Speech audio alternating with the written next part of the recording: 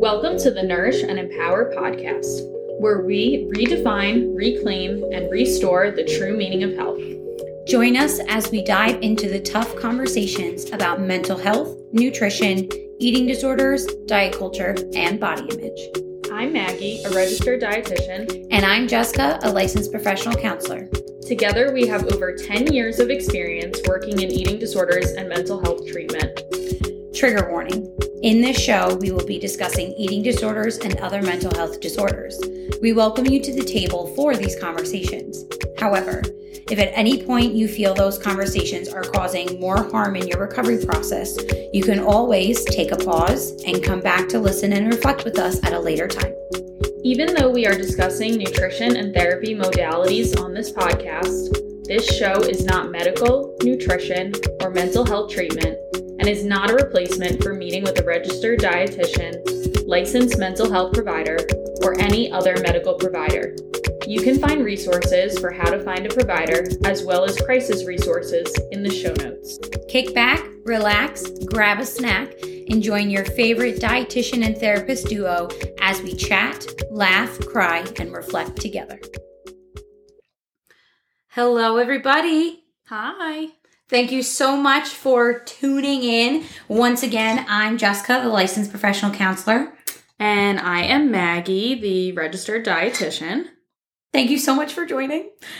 We are so incredibly excited for starting this and for you guys tuning in and wanting to eat, chat, and cry and love together. So what we're going to do today is I am going to interview Jessica, and Jessica is going to interview me. So that way we get a chance for you all to get to know us a little bit more and kind of learn a little bit more about our work and, you know, kind of why we wanted to start this. Mm-hmm. So I think what's cool about some of these too is I actually don't know Jessica's answers to a lot of these. I don't think I know yours either, though. Yeah. Mm-hmm.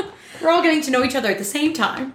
All right. So for the first question, so what brought you to becoming a therapist?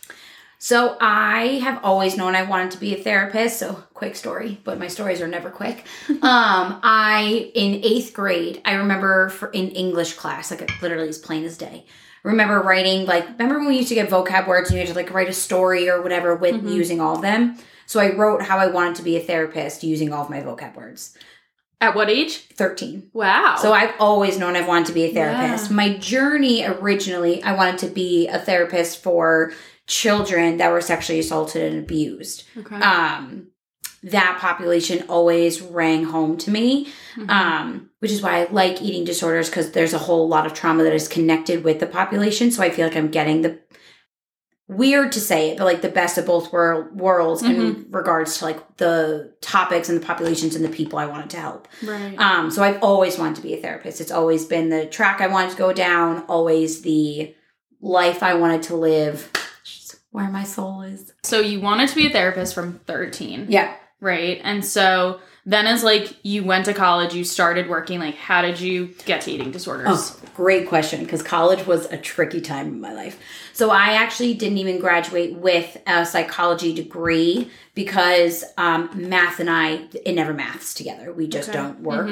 So statistics didn't pass. So I actually graduated with a women and gender studies degree from Gettysburg College. And then I went to Morris County College in New Jersey to then get all of my prerequisite requirements to even be looked at in grad schools. So went through that whole journey, graduated with my master's in 2016. And then honestly, eating disorders kind of just fell in my lap. And it was the first job that I was really offered. Went on a bunch of interviews, but it was the first job I was really offered to work at Center for Discovery in Paramus, New Jersey. And it just filled a big spot in my heart. And then I just kind of never looked back. Now working in private practice, because I worked at Center for Discovery for 3 or 4 years, I didn't go specifically to eating disorders. I kind of just opened up the gates for it to be anything. But then as time went on, I really missed the population. Like I missed talking to people about the topics, missed really working through people's traumas. And I'm a huge foodie. My Italian heart loves it. So being able to then build that relationship with people, again, with food and their bodies, and like that whole self-love piece meant so much to me. So started just because it landed in my lap, and now I'm the liaison of all eating disorder cases in the private practice I worked at. So big transition, all because of just an accident. Yeah. Wow. So, yeah. That's really cool. I didn't know that. So in terms of like the work that you're doing currently, you know, the work you're doing now with clients, like what are some of your favorite parts of what you're doing? Oh, great question. So this is going to sound super fucked up, but I love when my clients cry in sessions. I love when we're really hitting something hard, going home at something, and all of a sudden, like the client just gets the look on their face of like, ah, shit. And you know we've hit something deep. You know they're really going somewhere. That vulnerability piece is coming out. And it's just so enjoyable because watching people heal and allowing people to feel safe enough. Because that's the one thing I feel like a lot of people don't realize is that sitting in the chair of a therapist or even a dietitian, people are trusting you with their entire soul. Like everything they're saying to you is like, I don't know if they would ever say to anybody else. And some of their like darkest things are coming out in session. So when I see a client that's like breaking down, really allowing themselves to be vulnerable and be present with themselves, I'm like, you trust me and you love me and I really appreciate that. So like one of my favorite things about the job is being able to be that person for somebody and know and have them realize that like they're not alone in this journey, because recovery journey is a dirty bitch. So like it's really nitty gritty. So like watching people grow, but love to be that emotional cheerleader. I also love, again, it's probably going to sound so weird, but I love calling people out. So being able to like have a client tell me something and me just look at their face and go, why are we lying? And just like really getting them to be honest with themselves is also a part I really like. That challenge piece. My family always tells me that my best quality is I know how to make people uncomfortable. And so I really use that in my work. So it's a gift. Yeah, I mean, those are my parts. Finding comfort in the discomfort is like a huge part of the recovery process. Absolutely. Yeah. So you like when people like go there, right? Like when they get real, when they get honest. In seeing some clients virtually, like more recently versus like when you were fully seeing clients in person, like back a few years ago, like do you find that clients open up in a different way when it's like virtual versus in person? Because I could see there being some comfort in like being home, right? And like being in their comfortable environment, you know, being on like a video call with you rather than like being in an office setting. It's actually so interesting because I also meet with clients I just do phone session. Like there are literally some clients I have no idea what they look like. Like I've never met them. I've never seen them. And I actually just talked about that with a client that we used to share.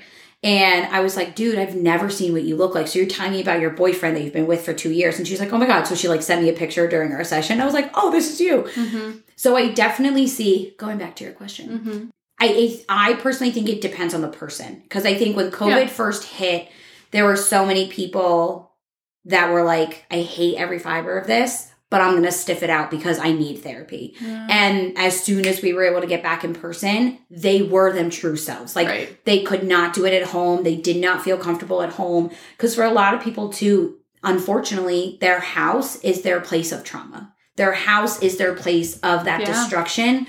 So being able to heal in that is one of the toughest things. So them being able to be taken out of their environment, try and like find a way to heal and then bring it to the place of trauma is easier instead of their like central nervous system and their bodies or their minds going through that fight or flight for the entire hour. Sometimes it's harder for them to actually be able to focus and get through it. Some clients are like, let me stay in my bed. Let me live my best life. Like, I don't have to put on clothes. I'm like in my comfies, whatever. And they're just as vulnerable.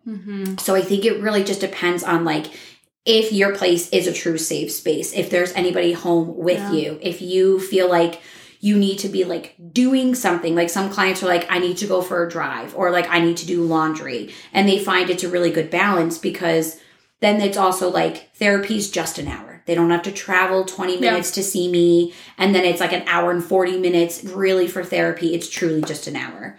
So I've definitely seen some people come out of that and say like, this is fantastic. And I've seen people truly become destructive when it was virtual. And we're like, we're never doing this again. Right. Yeah.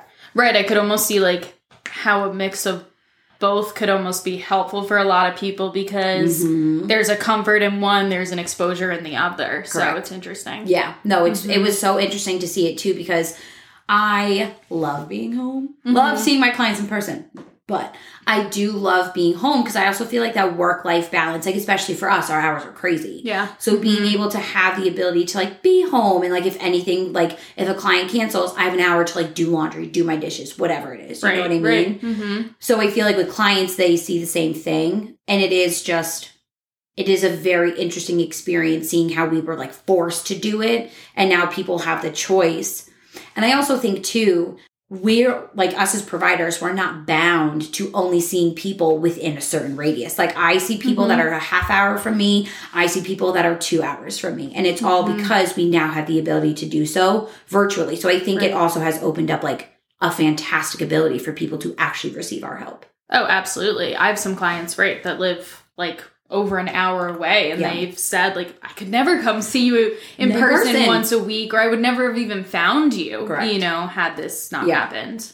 It was like one of the, as a provider, like seeing that ability for people to actually receive the help. Because if you think about it too, like if we were only confined to our, like the smaller radius, people wouldn't ever get help because the wait lists are insane. So now being able to just go anywhere within the state and be able to see that person, it's awesome. Yeah. So what would you say like your therapeutic style is? Who I am as a person is who I am as a therapist. There is a very small difference between me of like who you're going to see in this podcast and who I am in my chair. If I were in therapy, I would want a person. I wouldn't want somebody that's overly professional, if that sounds weird. Like I want someone that's going to like, I've seen clients where like if they're saying something really vulnerable and I'm sitting there and they can tell I'm emotional, they feel connected. They understand that somebody's in the room with them, not this person saying, so how does that make you feel? Like it's not like I don't like stiffness. I've never been that person. Yeah. As you know. So for me, my style is more so of like, come into my room, come into my Zoom room, wherever it is, to know you're going to be with a person that's going to have a real conversation. One thing I definitely do is I try to mirror the personality and like the stance of my client, right? So I have clients from 7 years old to 60 years old. So my age range, not all for eating disorders, but my age range is very vast, right? So if I have a 50-year-old woman, right? And she's much more like conservative, I'm not going to be sitting there like, yeah, bitch, tell me how your day is. Like, right. I'm going to mirror the personality and the way in which my client is. Yeah. So I feel like really getting to know the person, understanding their mannerisms, understanding who you are, that's my style. And then figuring out like, when do you need that tough love? How am I going to do it? I've even sat there, what do you need from me today? Like, I don't like to be the director of the session. This is your time. I want to help you feel that autonomy and independence. And clients will, like, sometimes they're jarred and they're just like, what do you mean? What do I want? And I'm like, do you want to be challenged or you just want me to listen to you? And sometimes clients will look at me like I just asked them, like, do you know how to breathe? Because they've never been asked such like a vulnerable question before. So my style is just like, who are you? Let me get to know you and let's do you. Yeah. Yeah. It reminds me of like this quote. There's lots of variations to it, but it's basically like, right, are you looking for comfort or solutions? You know, and like that's something like even with friends or with my husband, right? That like that comes up where sometimes it's like, okay, are you just looking for somebody to listen and to vent to, or like, are you looking for me to like give you feedback? Correct. Because sometimes too, like I've been in positions where like a specific client I'm thinking of, I was helping, like she was going through recovery and I was like just going back at her, right? She was saying something and like supportively, I was like, okay, but is that a positive thought to have right now, right? And I know I'm like disgustingly optimistic, but I was really trying to like support her and I could feel, and this was a phone session, but I could just feel her shutting down. So I took a step back and I was just like, this isn't helping you, is it? Yeah. And she said no. And I was like, thank you. Mm-hmm. So you want me to listen today. That's what you're saying. And she was like, yeah, actually, that's what I don't want any. And we just like completely turned the tables, turned the entire vibe of the session. And then she was able to get something out of it. Because sometimes you don't know what a client needs. And I don't know if you ever feel this way, but I am always in that solution focused, right? Like if you're going to tell me an eating disorder thought, best believe I'm going to challenge it and tell you to stop. And sometimes like I have to put myself in the shoes of like, am I helping you or hurting you more by doing that? Yeah. Yeah. No, I think as dietitians too, like sometimes, right, I have to pull myself back a little bit and be like, okay, like I don't need to find the answers, right? Sometimes it's just like sitting in the suck for a little bit and like we're just going to sit here and like process this and there doesn't have to be a conclusion, in a sense. Or even like sitting in the silence. Like and just letting, if a client just has nothing to say or just needs a minute to sit there, they're probably going to be more uncomfortable than I am. But sometimes I have to be like, just sit here. And I'm such a talker. Shocker. That like sometimes I just feel like we need to keep talking, but some beautiful moments of sessions have come from silence. So that's also a thing that like, I sometimes have to remind myself. Yeah. Do you feel like that's one of the ways like you've grown most as a therapist? Like, do you think a couple of years ago were you like trying to fill that space? And oh yeah. I literally, it's funny you say that. When I worked at Center for Discovery, there was a group that I made solely on practicing silence. Wow. And it was for the clients, but it was also for me. For you. So then I could see like what they were doing, how they felt. And like I gave them like a clipboard and like paper so they could journal about it. Sometimes I made them sit in silence for 20 minutes with nothing to do. Like literally just sat and there was like 20 of them in a room. And I went, okay, here we go. And I would like put a timer on and everything. But a lot of times it was also to help me grow. So as we were like simultaneously doing things. And like, I'm also a big advocate for, I don't know if self-disclosure is the right word, but like if something's uncomfortable for me, like I'll tell a client, I'm like, you're not the only one sitting in this discomfort. So then they also understand like, oh, this is your profession, but you're also a human. Because I think too, like once again, like that humanization is like so big for a lot of people. Yeah, absolutely. They're looking for someone to relate to. Correct. What would you say is like one of your biggest like challenges currently as a provider? Like something that maybe you're struggling with? One thing, like a personal thing, because this is just who I am as a human. Like I want to help everybody under the sun. So knowing I can't breaks my soul. So like if I know that like sometimes you'll text me, hey, do you have room like in my caseload? And like me having to tell you no, I hate it. Or like if I'm doing an assessment for another clinician's client and like they need a clinician and it's either me assessing them and again in the month and referring them out or referring them out right then and there because I can't do it and their eating disorder is primary, like knowing I can't just like take them in my arms and help them, I hate it. So being able to like be okay with, I can't save the world, I'm not Superman, that's not why I'm put on this earth, like, and being okay with that is hard. Sometimes boundaries are really hard for me. Okay. Because sometimes I get, like I'm thinking of a client we were just talking about and she has a fantastic personality. And sometimes, like, I'm so personable that sometimes I'm even like, Jessica, boundaries. Like, they're not your friend. Like, you are so connected with these people. You know things about them that nobody else knows. But you are still a professional. You know what I mean? And so, like, reminding myself, too, of, like, that boundary sometimes is really hard for me. Yeah, I mean, that's a great point. Like, as a provider, you're also in those sessions for the same amount of time. I mean, if you're working with somebody for years, like... There's some people I've had for 4 years. Right. I know who you are. Right. And they know you. Correct. And so, like, I am a big advocate for self-disclosure because I think for clients, and I'll always ask, can I give a personal example? And clients have told me no. I'm like, all right, done. Like, whatever. But I just feel like sometimes I always have to put myself into that space of, like, am I saying this for you? Or because I'm saying this, like, is it for me? Is it for you? Or do I think there's a connection there and really a boundary needs to be there? So sometimes that's really hard for me too. Because like how we're talking right now, I could be talking to a client and then I'm like, was that okay? Right. Just because I just get so natural in conversation that I forget there is a delineation between who I am and who you are sitting in the office. Right. All of your work as a therapist, right? What would you say is like your overall like biggest takeaway so far? Oh, goodness. Perception is everything. Mm-hmm. I do believe that there's so many people, right? And that's why family sessions are sometimes my favorite things to have. Mm-hmm. Because everybody has their own perception, their own, what's the word I'm looking for? Takeaway, I guess, mm-hmm. of what they experienced in life. And everybody has such a different idea and memory of what happened in their life. And they could have, like, you and I today, you could be thinking, wow, Jess doesn't shut the fuck up. And I'm like, oh my God, today was fantastic. We did so great. Right? And I just feel like it's so, like, my biggest takeaway is no matter how many people I talk to, I know collateral is so important. And so I feel like my biggest takeaway is always remember that your story and your narrative is based on your experience. But that doesn't mean that there's another part of the story that we're missing that we have to bring forward. Or another piece that we have to remember. So knowing and understanding all the pieces and knowing that everybody hurts for whatever reason. And like big T traumas, little T traumas. That I feel like also goes in line with that of what might not have bothered me could have been entirely traumatic to somebody else. Mm-hmm. I am not the person to ever identify, not even as a clinician, like even putting myself in like a person. How am I to say that that's not traumatic for somebody?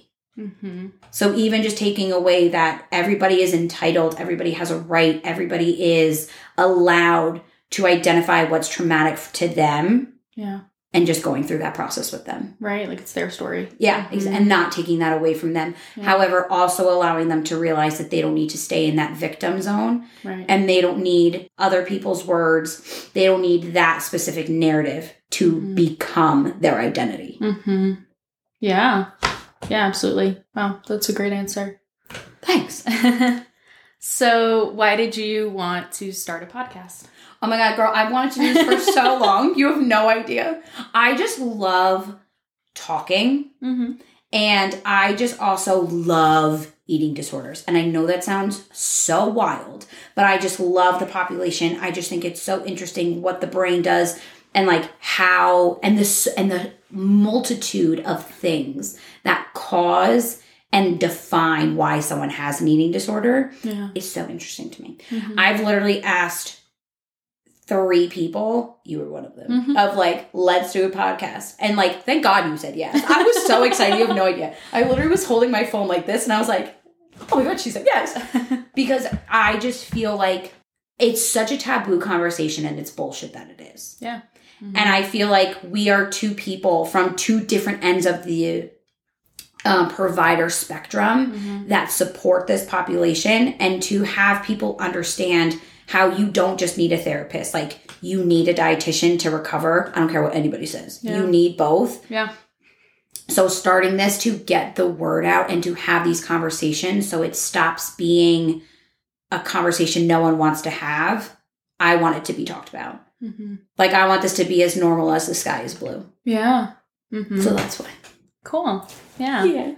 So I know one of the things that you and I have talked about is like, we want this to be obviously a support for people, right? Yeah. And so that involves talking, that involves listening, like a big part of our work that involves eating, right? Yes. And so, you know, like we want people to be able to like, you know, kind of curl up with their favorite blanket and snack and like listen to what we're talking about. So what are some of like your favorite snacks, would you say? Oh, that's a great question. I love talking about food. So if I'm home, because if I'm out, that is a different question or a different answer. If I'm home, Chex Mix and a Diet Dr. Pepper. I don't know what it is about the 2 things. Chef's kiss. I also, for clarification, because I know people are going to hear diet soda and think something, I do not like the taste of any regular soda except for Sprite.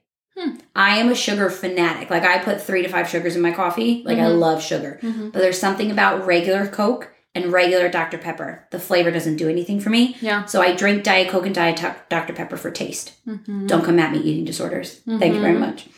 So I would say that, or pretzels and cream cheese. Okay. We used to eat pretzels and sour cream growing up. Like, my mom, my brother, and I have this distinct memory of that. But pretzels and cream cheese, I could see. Soft pretzels are like So the pretzels. honey wheat twist pretzels are my favorite ones. or pretzels and hummus. Mm-hmm. But my absolute favorite snack is to go to McDonald's and to get a large fry and a large Diet Coke. Mm-hmm. And if I'm really feeling frisky, I'll get a road fry. So I'll get a small fry to eat while I'm driving. And then when I go home, I'll have the large fry with my large Diet Coke. Love it. Love it. French fries complete my soul. Yeah. Mm-hmm. They're my fave. They're the best. So those I would probably have to say would be my favorite. Or like cold Milano cookies. Okay. Like you keep them in the fridge? In the freezer. Oh. Mm-hmm. All of my cookies and my chocolate, it's always frozen. I make chocolate chip cookies that I keep in the freezer. Yes. Mm-hmm. That's the best way to have them. Mm-hmm. 100%. Yeah. Mm-hmm. And I keep Reese's in the fridge. Yes. Yeah, better cold. The tag-along cookies, the Girl Scout cookies, Yeah. in the fridge or freezer. That's so funny. The best ones. Oh, yeah. They're so good. I love everything cold. Okay. Last question that I'm thinking of. Like, I think this is something that, like, listeners will be really interested in. So, like, how do you yourself practice self-care as a therapist, right? Because self-care is something I'm sure that comes up all day long for you, right? And you're talking about it with other people, and that it's such a broad topic. It's such a broad spectrum of what that means. Like, what does that mean for you? Like, how do you practice that in your life? Great question. And I was laughing because I feel like I'm so bad at it as a therapist. But I feel like, to your point, me coming home from work and just laying on the couch with my fiance. I love saying that. Me laying on the couch with my fiance and just like us watching a show together is like part of my self-care. Mm-hmm. So whether it's that or if I like get the chance to like, so I'm like a huge makeup skincare person.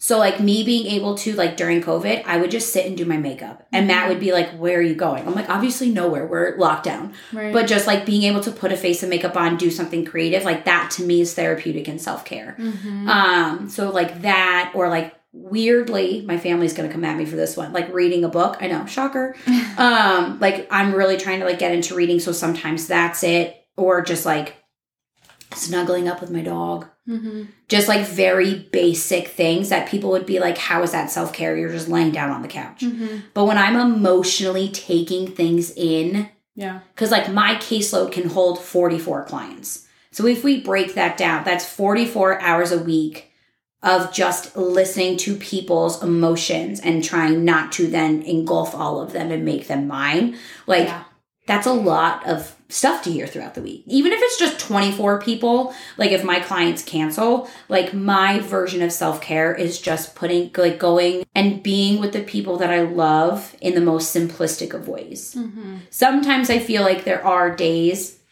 where like bringing in therapy, right? It might be some form of a disconnection or like dissociation of what I'm going through, in the sense of like my day was so emotional. Give me something on TV that I don't have to even think about because I don't want to have to use my brain. Mm-hmm. So I feel like it's also understanding like the levels of self-care and also knowing like when are you dissociating and trying to avoid and when am I just trying to relax. Mm-hmm. But it probably is just like watching TV with Matt or reading or honestly like making a really good meal. Mm-hmm. Like I love cooking. Mm-hmm. So even doing that and being able to like provide for me and Matt and be like, look, I made something. It's not always good. But even that I would say is like a form of self-care for me. Mm-hmm.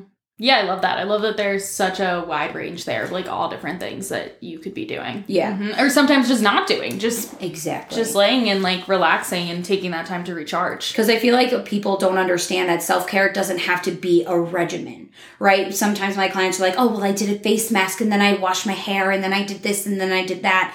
And then they don't do it one Sunday and they're like, oh my God, I didn't do it. I'm like, but now it's a routine. Mm-hmm. Now you're forcing it to be something to where if you don't do it, you don't feel relaxed. So at what point is this self-care? And at what point do we just make it maladaptive because you have to do it to feel good? Wow. Yeah. What a great point. Right? Mm-hmm. So even just being able to say that my self-care can literally, like, I don't have to think about it because it's so natural to like go lay on the couch, maybe go order food with Matt or like take Tuck to the dog park. Like, things that just recharge my battery and change my scenery, I would define as self-care. Mm-hmm. It's just different things. Yeah. Dabble in. Love that. Thanks. Mm-hmm. Good. Okay. Are we swapping? We're swapping spots. Hit me, baby. I'm in the hot seat. All right. So you should be a therapist. Those questions were so good. I'm going to like struggle now. Okay. So starting off the way that you did, because I think it is such a important and such a great question. What led you to be a dietitian? Yeah, it is a good question. And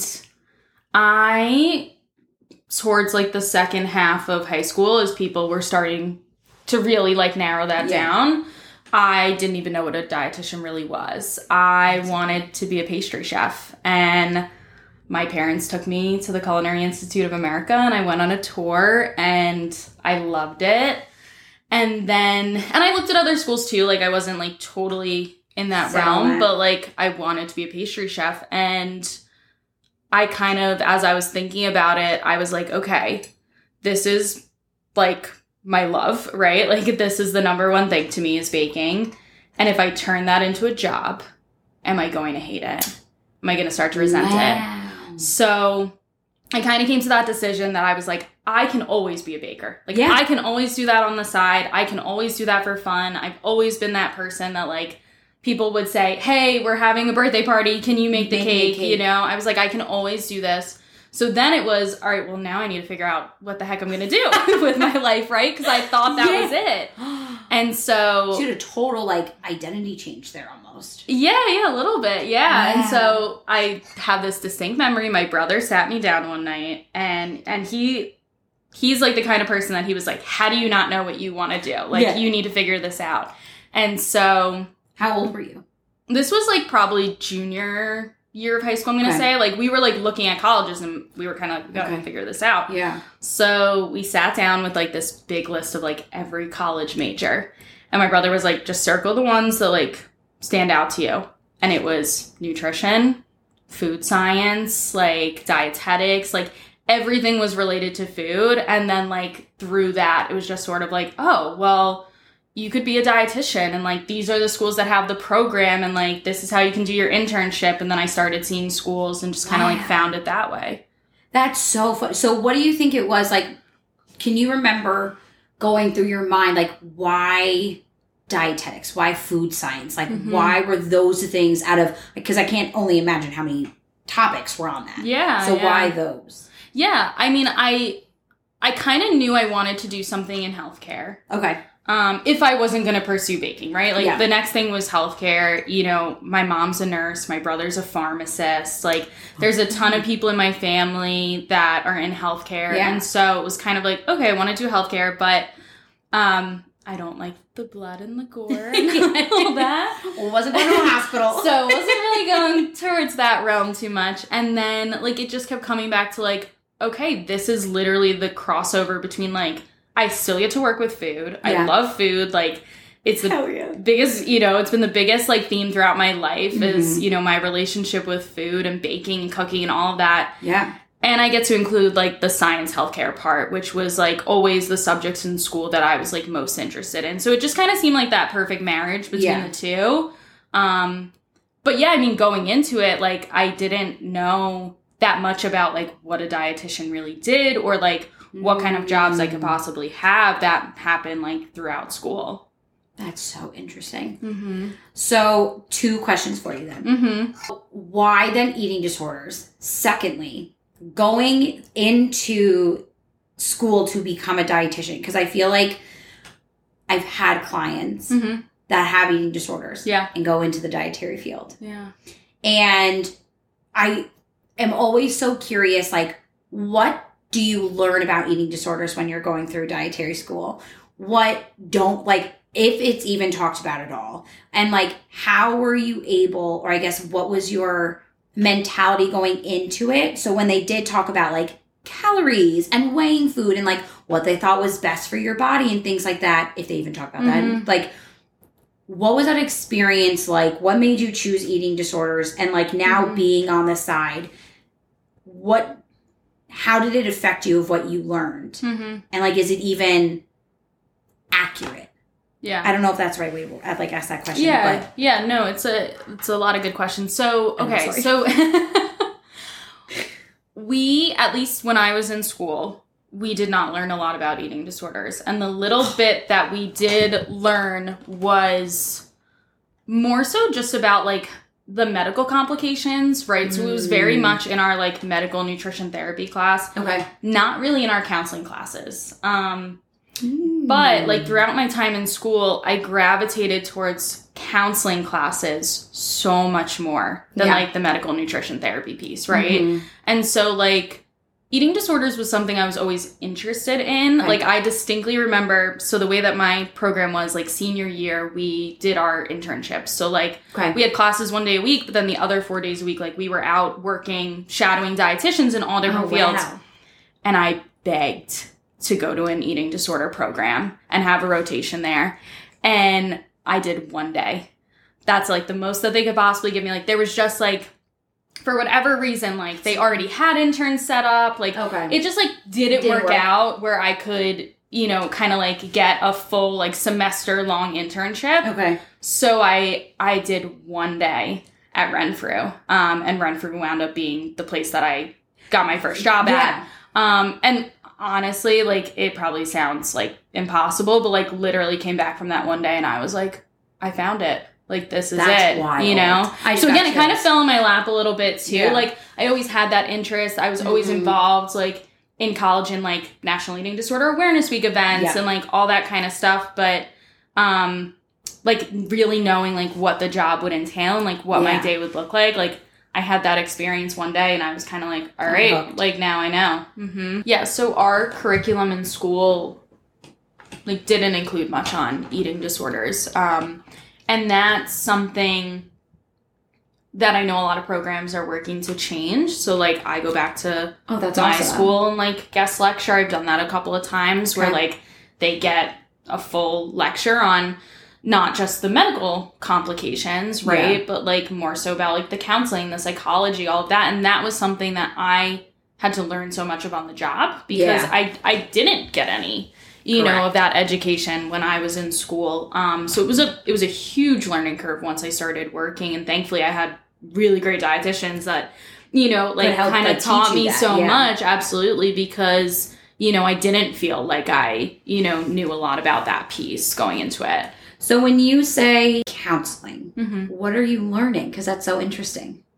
So in like nutrition counseling classes, you mean? Yes. Yeah. So you're basically learning a lot of more like counseling strategies, like ask open-ended questions, like reflect back information, like those kind of things. You're less learning how to actually like talk to somebody in a sense. Like it kind of brings me back to what you were saying earlier where you were like, I didn't want to be the therapist that's like so formal, like how does that make you feel? You know, like, and I feel like a lot of what we learned in counseling was very like stiff and formal. Yeah. Same. And so that's something that like I've definitely like grown in and changed my counseling style like throughout my time working, like as I've gotten more comfortable, you know, with my own voice. Yeah. How are there so many different ways to be a dietitian? And like, what are you learning? And like, is it like, does diet culture rule what you're taught in dietary school? Almost. My experience was, 1,000%. That's like sickening. It was very entrenched in diet culture. It was very like, you know, by the books, like honestly, like let's call it what it is. It's like fat phobic treatment. Like that's what we learned. Absolutely. Yeah. And I just like even from that time, because I feel like there's so many providers that like sort of throughout their work, they're like, oh, okay, like, you know, like they learn more about intuitive eating and health at every size and they're like, you know, I'm in it. Exactly. And like, I, you know, am kind of grateful that like, I feel like I always sort of had that approach. Like even when I was in school, like as I was learning certain things, you know, restrictive diets, things like that, like I was just able to like kind of put it in this box of being like, okay, like this is something I'm learning, but like this isn't my philosophy when it comes to nutrition at all, you know? And so like, even throughout college, like I bought the intuitive eating book and I was reading it like alongside with my textbooks and stuff. Like I was just always so much more interested in like those aspects of the field. Yeah. And so I think it makes like looking back on it, it makes a lot of sense how I found like the eating disorder treatment world. But I think at the time I didn't really realize that like those were steps like I was kind of taking towards this career path. Correct. Yeah. And that's the part that just like blows my mind. And the fact that like our educators and our foundation of dietetics starts with restriction makes me want to cry. Yeah, I mean, the amount of clients that I have come in who are so hesitant to work with a dietitian. Mm-hmm. And it's something I ask in every first session. I say, have you ever worked with a dietitian before? And please give me your honest feedback. Mm-hmm. I want to know what your experience was like. I I want to that. know what worked. I want to know what didn't work. And the amount of clients that I have that's like, well, I had this really terrible experience with a dietitian when I was younger. And like, Mm-hmm.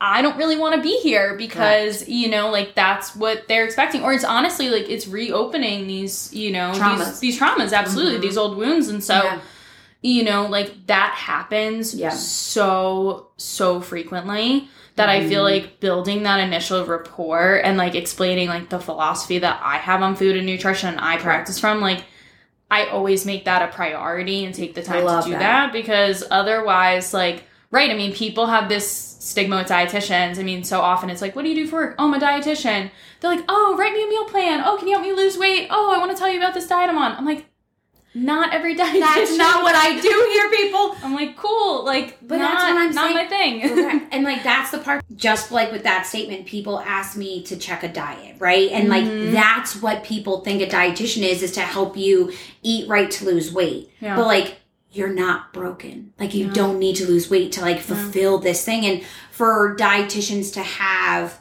and like to even hear from one that like you essentially were taught how to teach people to restrict, like, how are we well in this world? Mm-hmm. That's fucking mind-boggling. Mm-hmm. So when you were going through school then, and you were more naturally, right, intuitive than what you were learning, did people look at you weird? Because you were like, especially, not that we're old, but like, especially like back then, that was an anomaly to think about all foods fit, right, and health at every size. Yeah. So would you ask questions and would your peers or your teachers be like, no? Or like, what was that like? Or did you not really experience any like discord? Yeah, I don't really have any memories of like it really coming up. Okay. Well, when it did come up more was when I did my master's degree. And at that point I was already working and I basically geared every assignment like around eating disorders, around a weight neutral approach, around all foods fit, around intuitive eating. Love it. And I got worse grades sometimes because of that, because it was like, oh, well, this wasn't really the assignment. And I'm like, I don't care, you know, like, good for you. This is why I want to hear people say.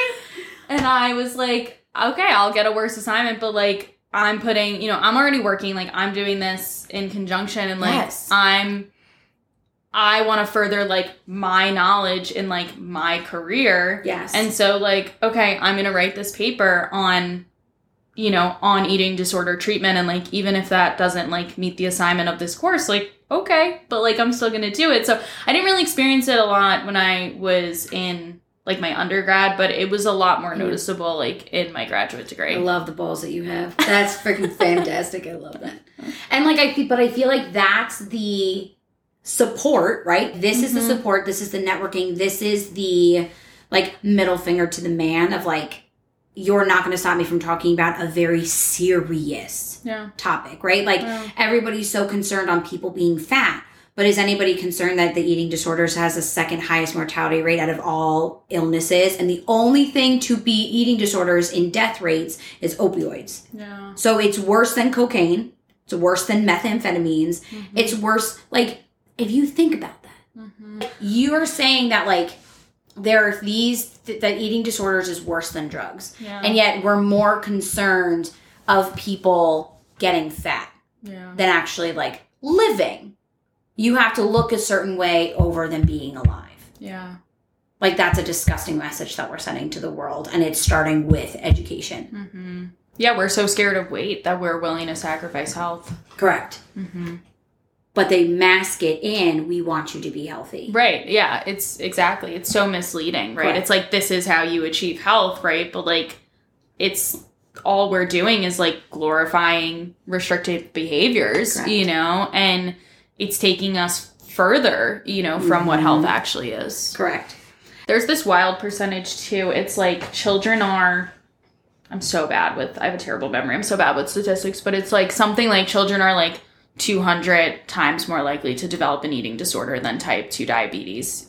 And so it's 200. It might even be 250. I've seen other people post about it. And it's like, right, like that to me always like stands out that like we're so, you know, like we're so Our focus is focused wrong. on Yeah. exactly the wrong thing. Mm-hmm. That's wild. Mm-hmm. I can't wait for us to have a whole conversation of that within itself in this podcast, because we could talk about that for another 35 minutes. Mm-hmm. Mm-hmm. So going back to like you in your interview, right? So favorite parts of work, what do you feel like you're struggling with as a provider? Like, what do you feel like those strengths and weaknesses, like checks and balances are for you? Yeah. My favorite part of my job, and this is why I love counseling and I love outpatient specifically, is I get to spend so much time with my clients and I get to like really develop that relationship with them where So interesting. like in other, I had a job at one point where I was like a clinical dietitian in a hospital and like I would spend 4 minutes with a patient and then like be spending a half hour charting and then like go back in 3 days and they were discharged and it was like, there was just no continuity of care. Yeah.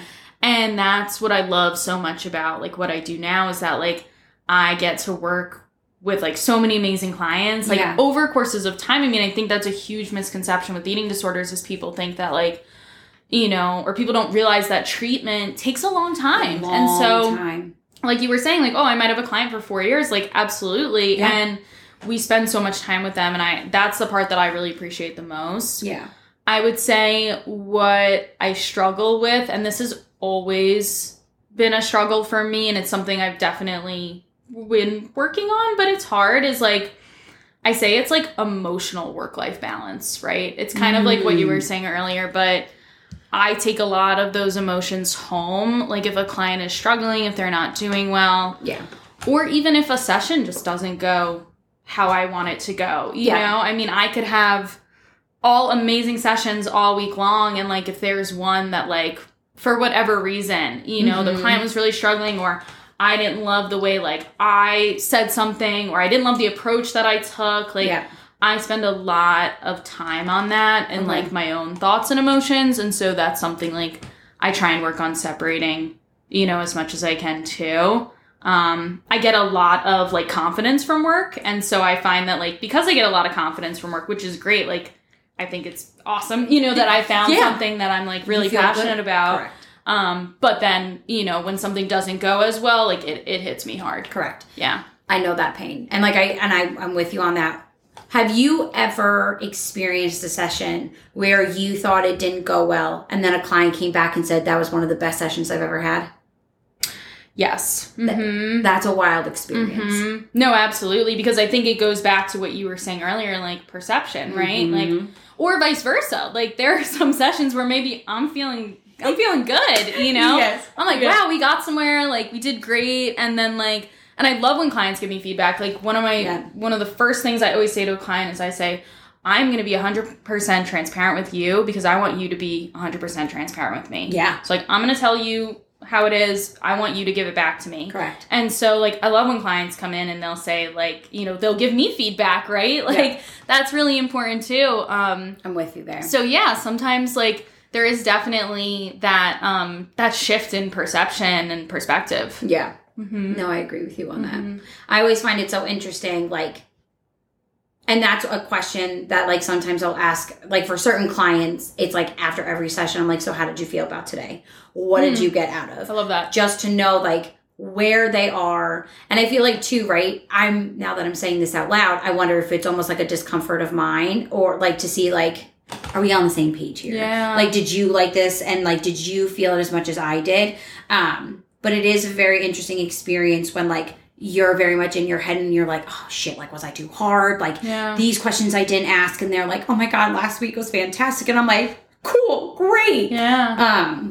It's a perception is a very, very interesting thing. I really like that. I feel like, too, since we work with, like, children and adolescents, too, where, like, they're not typically asked that from adults. They're not typically asked like their perspective on things. And so, to open up that space and be like, how was today for you? Yeah. You know, like, tell me about it. I really like that. I mean, I have to start using that too. It's really interesting to see how people respond to it, because it's almost like that question of what do you need today, right? People aren't always asked their opinions and like that people care about them, or like that they're checked in with a lot. Yeah. So that's always something that I do like to do. Or like even at the end of the year, like, let's recap. Yeah. Right? Like, what did you get out of it? Like, how do you feel? Even like one thing I love is like at the end of the year, you just like randomly shoot out like, you don't do this anymore. You don't do that anymore. Mm-hmm. This is what you used to struggle. You told me you would never be able to overcome this, and guess what you did, right? And seeing them light up like a freaking Christmas tree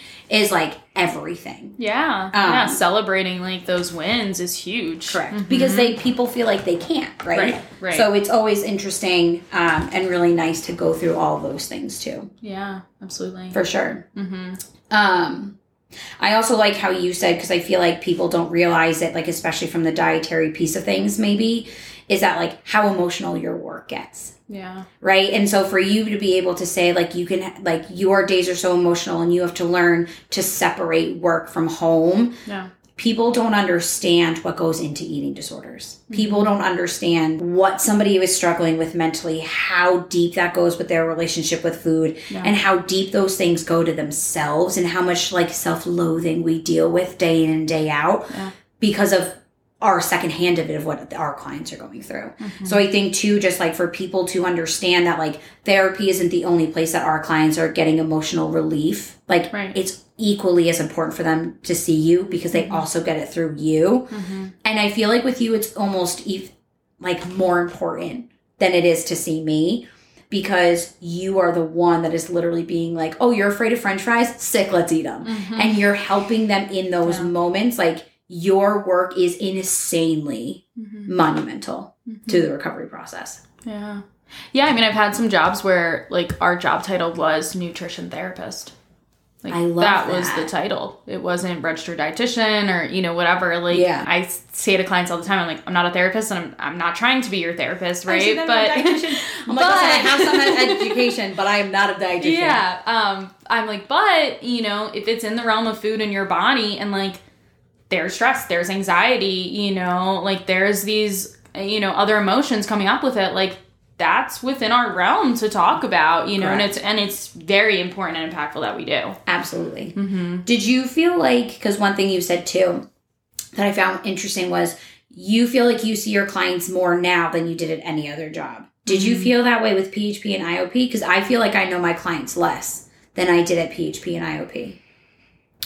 I think it's different because when you work in a program as a dietitian, you're very involved in the day-to-day when it comes to the meals. And so I would do a lot more meal support. Okay. But the session times and frequencies, I feel like were less than like what they are now. I also think too, like, so I think in terms of like client FaceTime in a program, like I would run groups, I'd be in meals, like I'd have sessions. So there was a lot of opportunities for FaceTime, but I think the way private practice is set up now, where it is like 45 minutes, lots of times it goes longer, of like just me and you, one-on-one, like we're exploring every avenue. It just feels so different, even if the amount of like physical time we're spending together is less. I think it's just like so much more of like an open and honest like space. I love that. Yeah. I never realized that, right? Because like from my perspective, every day we all saw every single client, right? So everyone's in the milieu waiting to get weighed, waiting to, you know, start setting up lunch. So like that's an opportunity for me to go and talk to them. And like those little conversations was more evidence and more information I was getting about them, right? Then we would have 1 to 2 sessions a week. That's more than I'm doing now sometimes. Yeah. Well, 2, obviously I do 1. Right. Or some clients, sometimes I see clients bi-weekly. Right.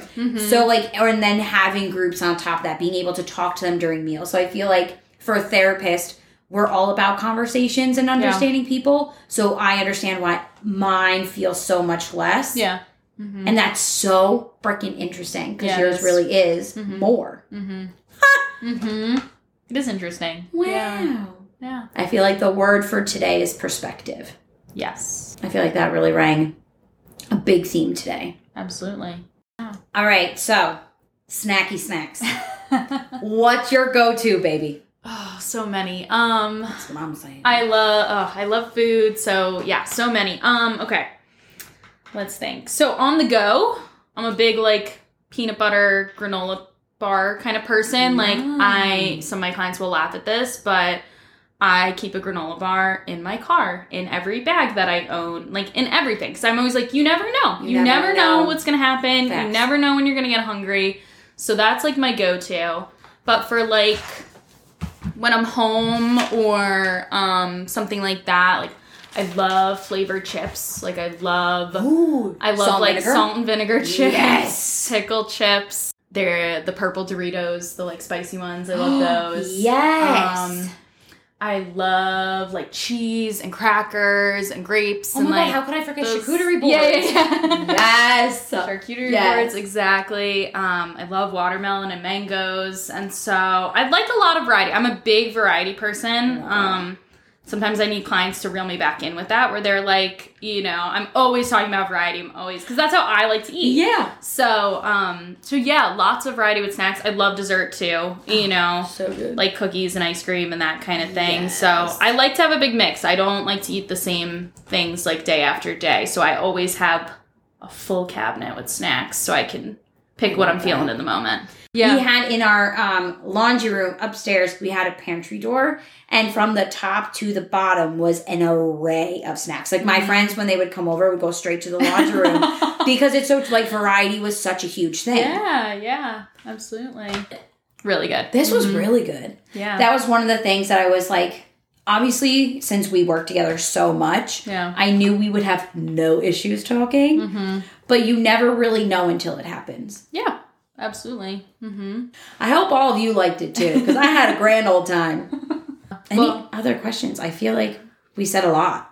I feel like we covered it. Yeah. Yeah, I think we answered everything. And if you have questions for us, we're going to be doing some Q&A kind of episodes coming up. Correct. So you can follow us on Instagram, and there we will have some, opportunities for you to ask some questions that we will feature on the podcast. So you can look forward to that in the future too. Yes. Yeah.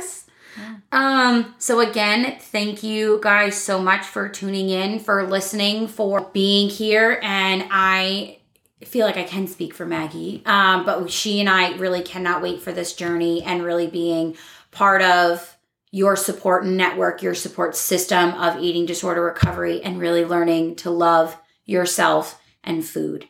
Yeah, we're so excited. Yeah. Thank you. Thanks, guys. Peace. Bye. Thank you for listening to this episode of the Nourish and Empower podcast. We hope this episode helped you redefine, reclaim, and restore what health means to you. If this episode resonated with you, please subscribe, leave a rating and comment, and share with anyone else who you feel may benefit. We'll meet you back here next time with a new conversation and one of our favorite snacks.